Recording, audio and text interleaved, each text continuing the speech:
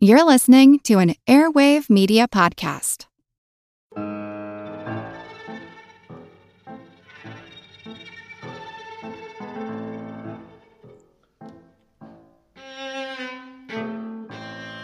Those who don't learn from history are doomed to repeat it. It's funny how that only seems to apply to bad things. Without getting into current politics, which you're safe from here, we can't ignore the plight of children seized from parents of a particular group. It's not the first time this has happened. The American government took tens of thousands of children from Native families and placed them in boarding schools with strict assimilation practices. Their philosophy? Kill the Indian to save the man. My name's Moxie, and this is your Brain on Facts. The world is constantly changing and transforming. Cut through some of the noise with What's New with Wired, a podcast that goes in depth on the latest news and technology and culture. Their award-winning journalism will help you make sense of what's happening in the world. Listen to What's New with Wired wherever you get your podcasts. That's What's New with Wired wherever you get your podcasts. That was the mindset under which the U.S. government moved Native children to boarding schools beginning in the late 19th century, in a time when our government was still fighting Indian wars. There had been day schools and boarding schools on reservations prior to 1870, when U.S. Cavalry Captain Richard Henry Pratt established the Carlisle Indian School in Pennsylvania. This school was not on a reservation, so as to further remove indigenous influence. The Carlisle School and other boarding schools were part of a long history of attempts to either kill, remove, or assimilate Native Americans.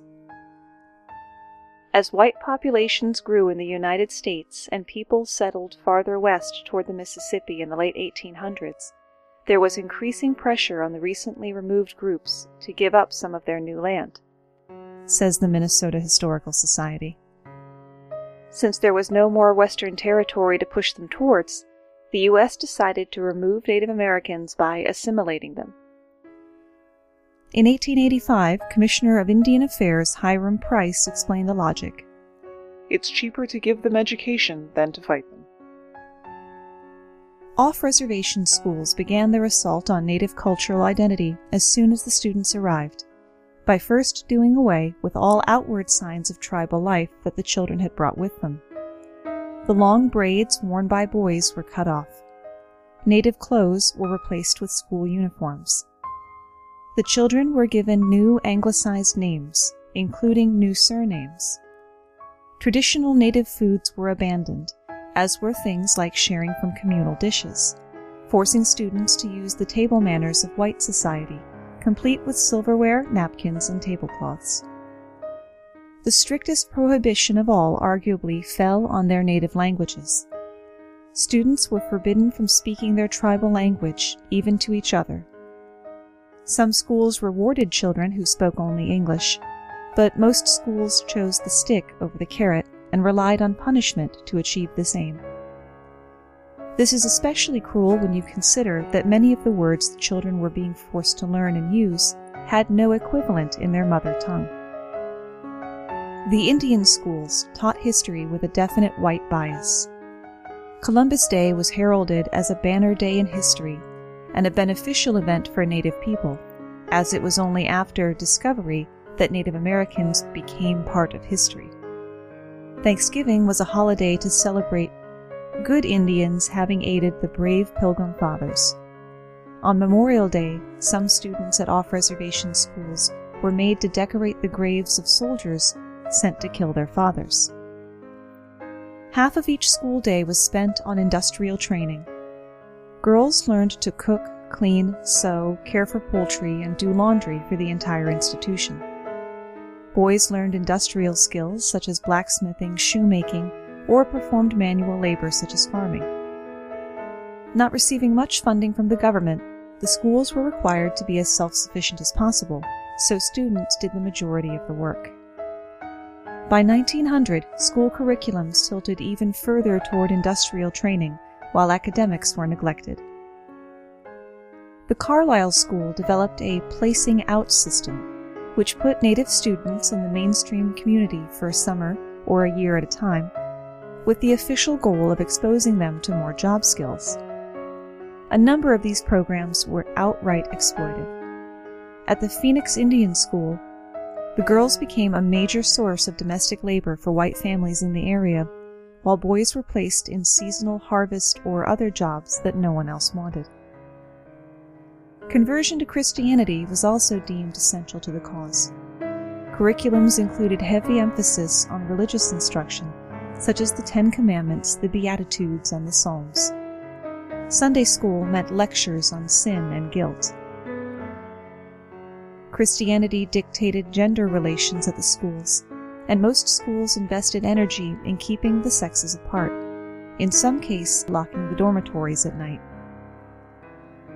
Discipline within the Indian schools was severe and generally consisted of confinement, corporal punishment, or restriction of food.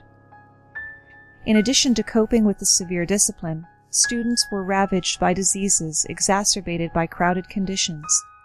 Tuberculosis, influenza, and an eye condition called trachoma were the greatest threats. In December 1899, measles broke out at the Phoenix Indian School, reaching epidemic proportions by January.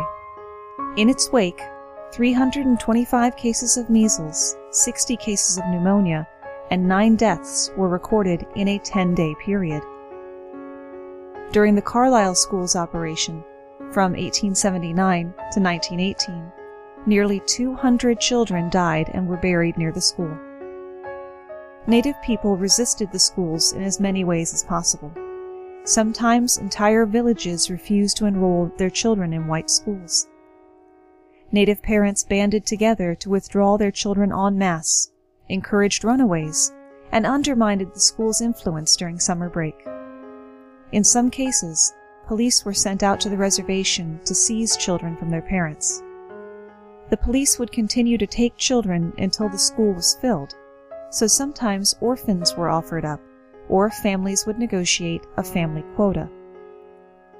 Navajo police officers would take children assumed to be less intelligent, those who were not well cared for, or those who were physically impaired.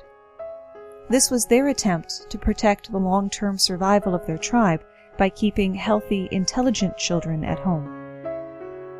It was not until 1978, within the lifetime of many of my gentle listeners, that the passing of the Indian Child Welfare Act gave Native parents the legal right to deny their children's placement in off-reservation schools.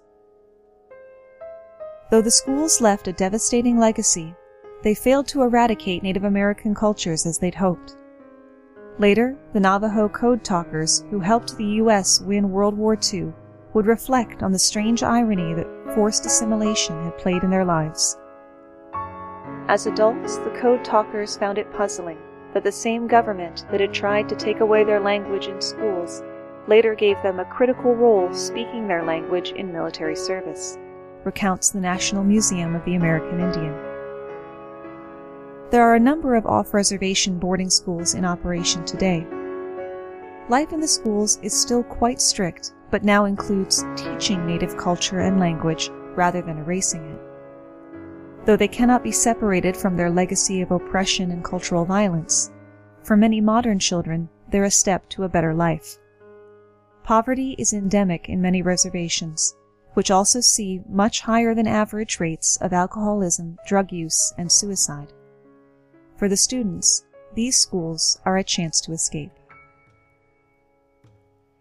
In addition to documentaries, I'd like to recommend the movie The Education of Little Tree, about a part Cherokee boy who goes to live with his grandparents in the mountains of Tennessee, but is then sent to an Indian school. It's a very sweet movie, but have some tissues ready for the end.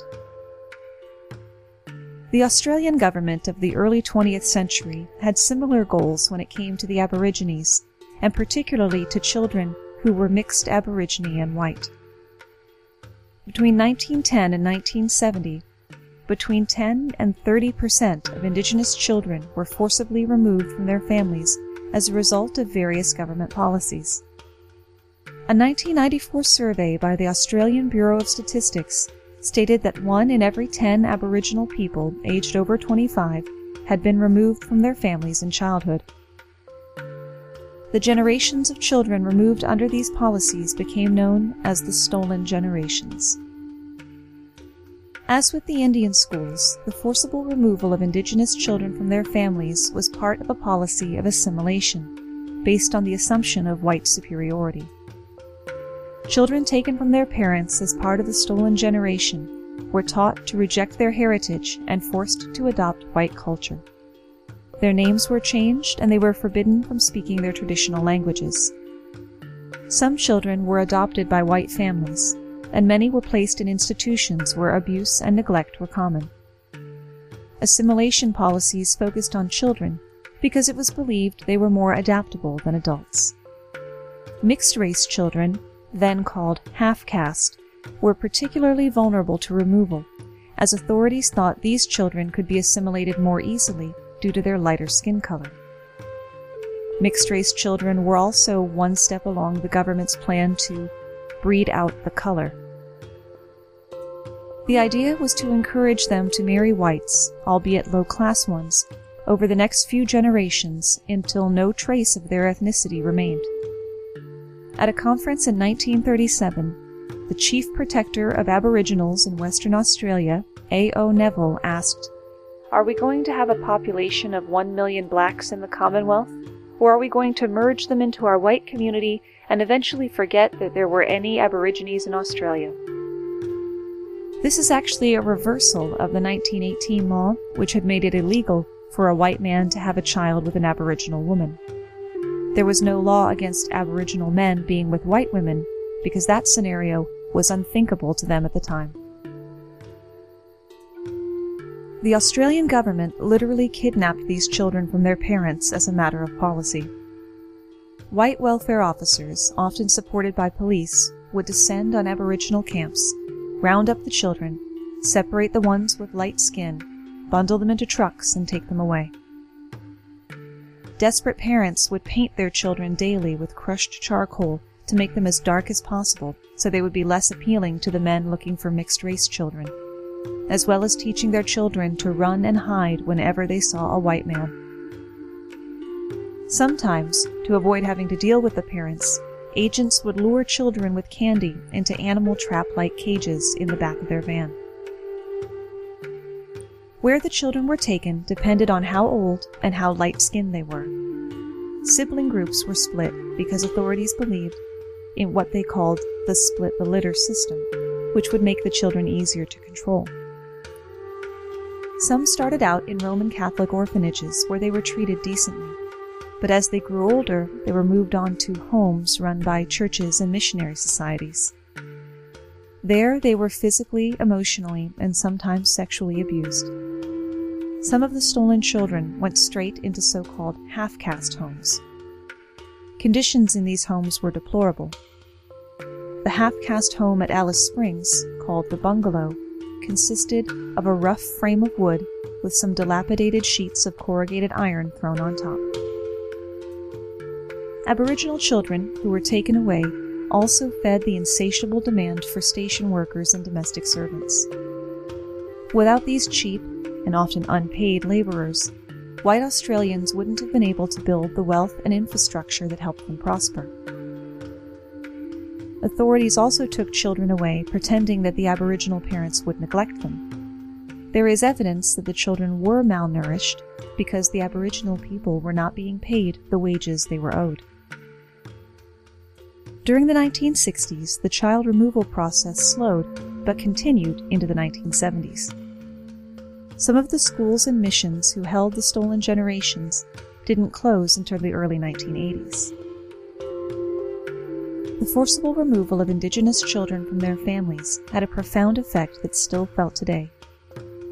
Efforts to make children reject their culture often caused them to feel ashamed of their Indigenous heritage.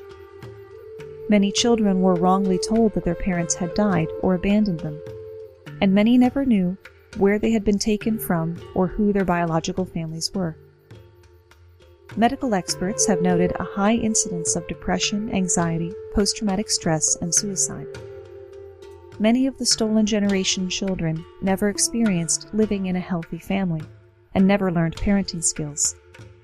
In some cases, this has resulted in multiple generations of children raised in state care. The removal of several generations of children severely disrupted indigenous oral culture, and consequently, much cultural knowledge has been lost. This is especially sad because Aboriginal oral tradition is considered the most consistent and reliable in the world, with stories being passed down unchanged across as many as 300 generations. I think we could all use a quick breather for something happier, don't you? How about our latest iTunes/Apple podcast review? This 5-star review comes from Fan Theory World. Moxie does a wonderful job with this show. Each topic is not only interesting in its own right, but Moxie's clear and concise storytelling style really puts an enjoyable and easy-to-listen-to spin on it. I can't wait to work through the earlier episodes, and I definitely look forward to seeing new ones in the future. Thanks, Fan Theory World. If you've got a second, it really means a lot when you leave a review on iTunes or the Apple Podcast app, or if you're more comfortable with social media, pop over to our Facebook page, facebook.com/yourbrainonfacts, and leave your review there. Not only will it be read on the show, but it will also show up on yourbrainonfacts.com.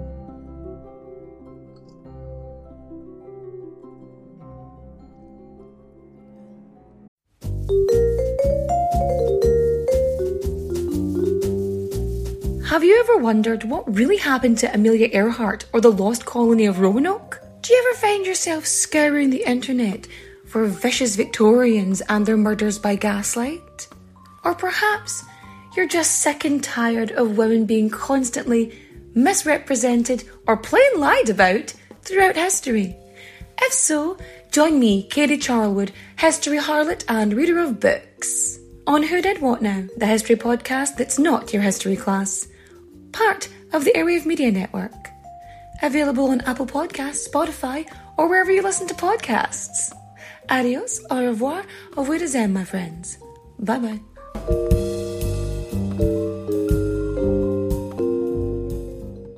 I'll be seeing you. Hello, everyone. You may recognize me as Gabby from the History of Everything podcast. And my name is Brenna, and you don't recognize me from anything yet. Together, we're two scientists who explore all of the weird little questions and conspiracies of the universe in our new podcast, Mystery of Everything. Everything has an explanation. We hope. That is what we're here to figure out. We will dive into the science behind many popular conspiracy theories, such as vaccines causing autism, flat earth theory, and was the moon landing fake? And if so, why the heck would anyone even do that? But it's not just conspiracies. There's a lot of cool mysteries that we will attempt to use science to explain, such as near-death experiences, what made the Vikings go berserk, and can I control my co-host with MK Ultra? Wait, what?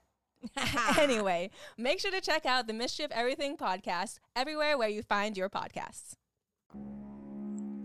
While children of color being taken by white majority governments is most common, it doesn't have the market cornered. When he came to power in 1966, Nicolae Ceausescu had grand plans for Romania.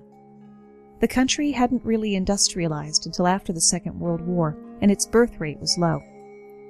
Ceausescu borrowed from the 1930s Stalinistic dogma that population growth would fuel economic growth, and fused this ideal with the conservatism of his rural childhood. In the first year of his rule, his government issued Decree 770, which outlawed abortion for women under 40 with fewer than 4 children. The fetus is the property of the entire society, Ceausescu announced. Anyone who avoids having children is a deserter. The birth rate soon doubled, but so did the rate of homemade abortions, often with catastrophic results. In 1977, all childless persons, regardless of sex or marital status, were made to pay an additional monthly tax. In the 1980s, condoms and the birth control pill, already prohibitively expensive, became available and were immediately outlawed. Women were examined every 3 months for signs of pregnancy. This was done at their workplace. If they were found to be pregnant and didn't subsequently give birth, they could face prosecution. These policies, coupled with Romania's poverty, meant that more and more children could not be cared for. No one knows exactly how many. The government pledged to raise the children whose parents were too poor or incapable of caring for them. Mothers were pressured into giving up their children. Maternity wards had posters saying things like, "The state can care for your child better than you can." Some women never wanted the children they were ordered to conceive in the first place and were happy to turn them over. Disabled children were almost guaranteed to be placed in state care, with doctors describing them to their mothers as garbage. After 1982, when Ceausescu redirected most of the budget to paying off the national debt, the economy tanked and conditions in the orphanages, already poor, suffered. Electricity and heat were often intermittent. There was not enough staff. There was not enough food. Doctors and professionals were denied access to foreign research, and nurses were woefully undertrained. This led to many orphans contracting HIV because hypodermic needles were reused. Developmental delays, autism, and deafness were routinely diagnosed as mental disability. Institutional abuse flourished unchecked. While some caretakers did their best, others stole food from the orphanage kitchens and drugged the children into docility. According to Doctors Without Borders, each orphan received an average of 5 to 6 minutes of attention per day. After Ceausescu was deposed in 1989, the world's press discovered Ceausescu's orphanages, and the appalling images went out around the world. Disabled children tied to beds, toddlers who couldn't walk, malnourished babies left unattended in metal cribs. The pictures shocked Romanians as much as it did the rest of the world. The institutionalized children had been kept from the view of the general population, including the parents that had placed them there. It's either irony or poetic justice, but much of the power of the revolution that overthrew Ceausescu came from young adults, people who had been born because he had legally required their mothers to continue having children. The Dion family of Ontario, Canada would have doubled the Romanian requirement in one go, with the birth of exceptionally rare identical quintuplets in addition to their other 5 children. The odds of their birth alone are 1 in 13 million, let alone surviving being born 2 months premature in 1934. The 5 girls, Yvonne, Annette, Cecile, Amélie, and Marie, weighed together as much as 2 average babies. Their father reached out to a local newspaper asking if it would be more expensive to run a birth announcement for 5 babies at once rather than 1. Reporters and photographers caught wind and traveled to the Dion's remote farm. The Canadian press distributed the news to outlets across the country. The Associated Press received word of the miracle, and the birth of the quintuplets gained international attention. Since no set of quintuplets was ever known to have lived for very long, and any bit of good news was welcome in the depths of the Great Depression, the sisters made front-page headlines across the globe. People sent donations, supplies, and letters filled with well wishes and advice. The people in charge of the upcoming Century of Progress World's Fair in Chicago reached out to the Dions, offering their mother a sizable amount of money for permission to put the girls on display. The parents initially agreed, which brought on a backlash of accusations of exploitation and some people just being angry that these Canadian miracles were being taken to the U.S. The parents changed their mind and returned the promoter's check, but the babies were about to leave anyway. The Ontario government intervened, claiming concern over exploitation as well as the parents' ability to provide for 10 children, and removed the children from the parents' custody. But only the 4-month-old quintuplets. Their parents contended it was because they were French-speaking, poor, and Catholic, which was not a favored combination in the eyes of the English-speaking Protestant government. The sisters were made wards of the Crown, with responsibility for their day-to-day care given to the doctor who had delivered them. They were housed in a specially built hospital and nursery, which had several areas designated for public observation. It became known as Quintland. The government, the doctor, and his staff set up an entire tourist attraction solely around the girls. For the next 9 years, they were constantly studied and examined. They were presented for public exhibition 2 to 3 times a day. Their likenesses were used in advertising for everything from dolls to toothpaste. Quintland generated about $500 million in revenue and brought greater life to the small Canadian village near the city of North Bay, prompting the construction of hotels, restaurants, and souvenir shops. The Dion sisters became the planet's most photographed children. Despite the thousands of visitors that came to gawk at the girls, they had little to no contact with anyone outside the hospital, including their parents and other siblings. In November 1943, the Dion parents won back custody of the sisters. The entire family moved into a newly built house with many amenities of the time like telephone, electricity, and hot water. But it wasn't the Happy Tears daytime TV reunion you're probably hoping for. According to the accounts of the surviving sisters, the parents often treated them at home as a 5-part unit and lectured them about the trouble that they caused by existing.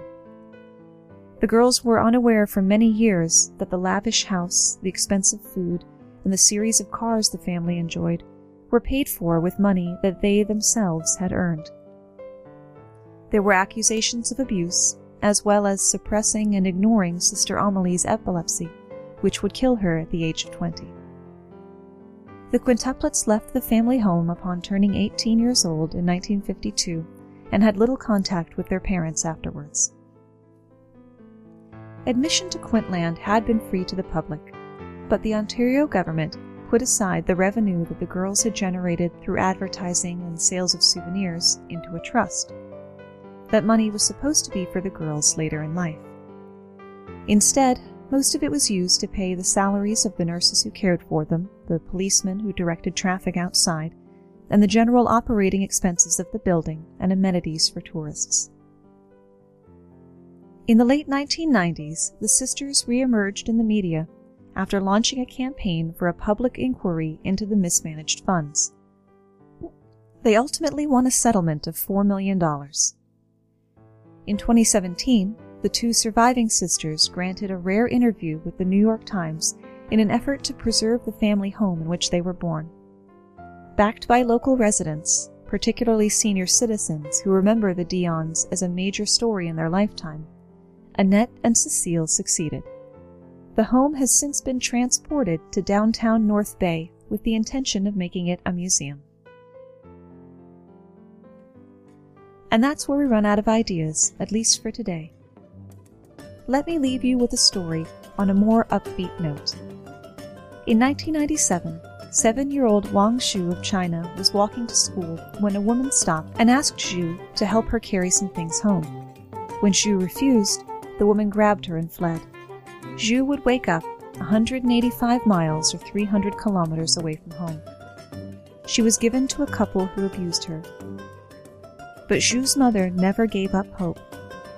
Even with limited information, Xu and her family were reunited through a website called Baby Back Home, which attempts to track down missing children and reunite them with their parents.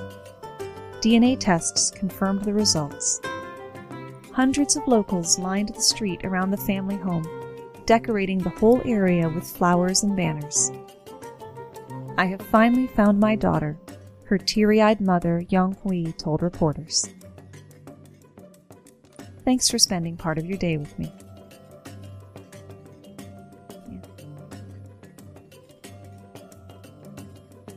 No gross-sounding word at the end of today's show. It just didn't seem right.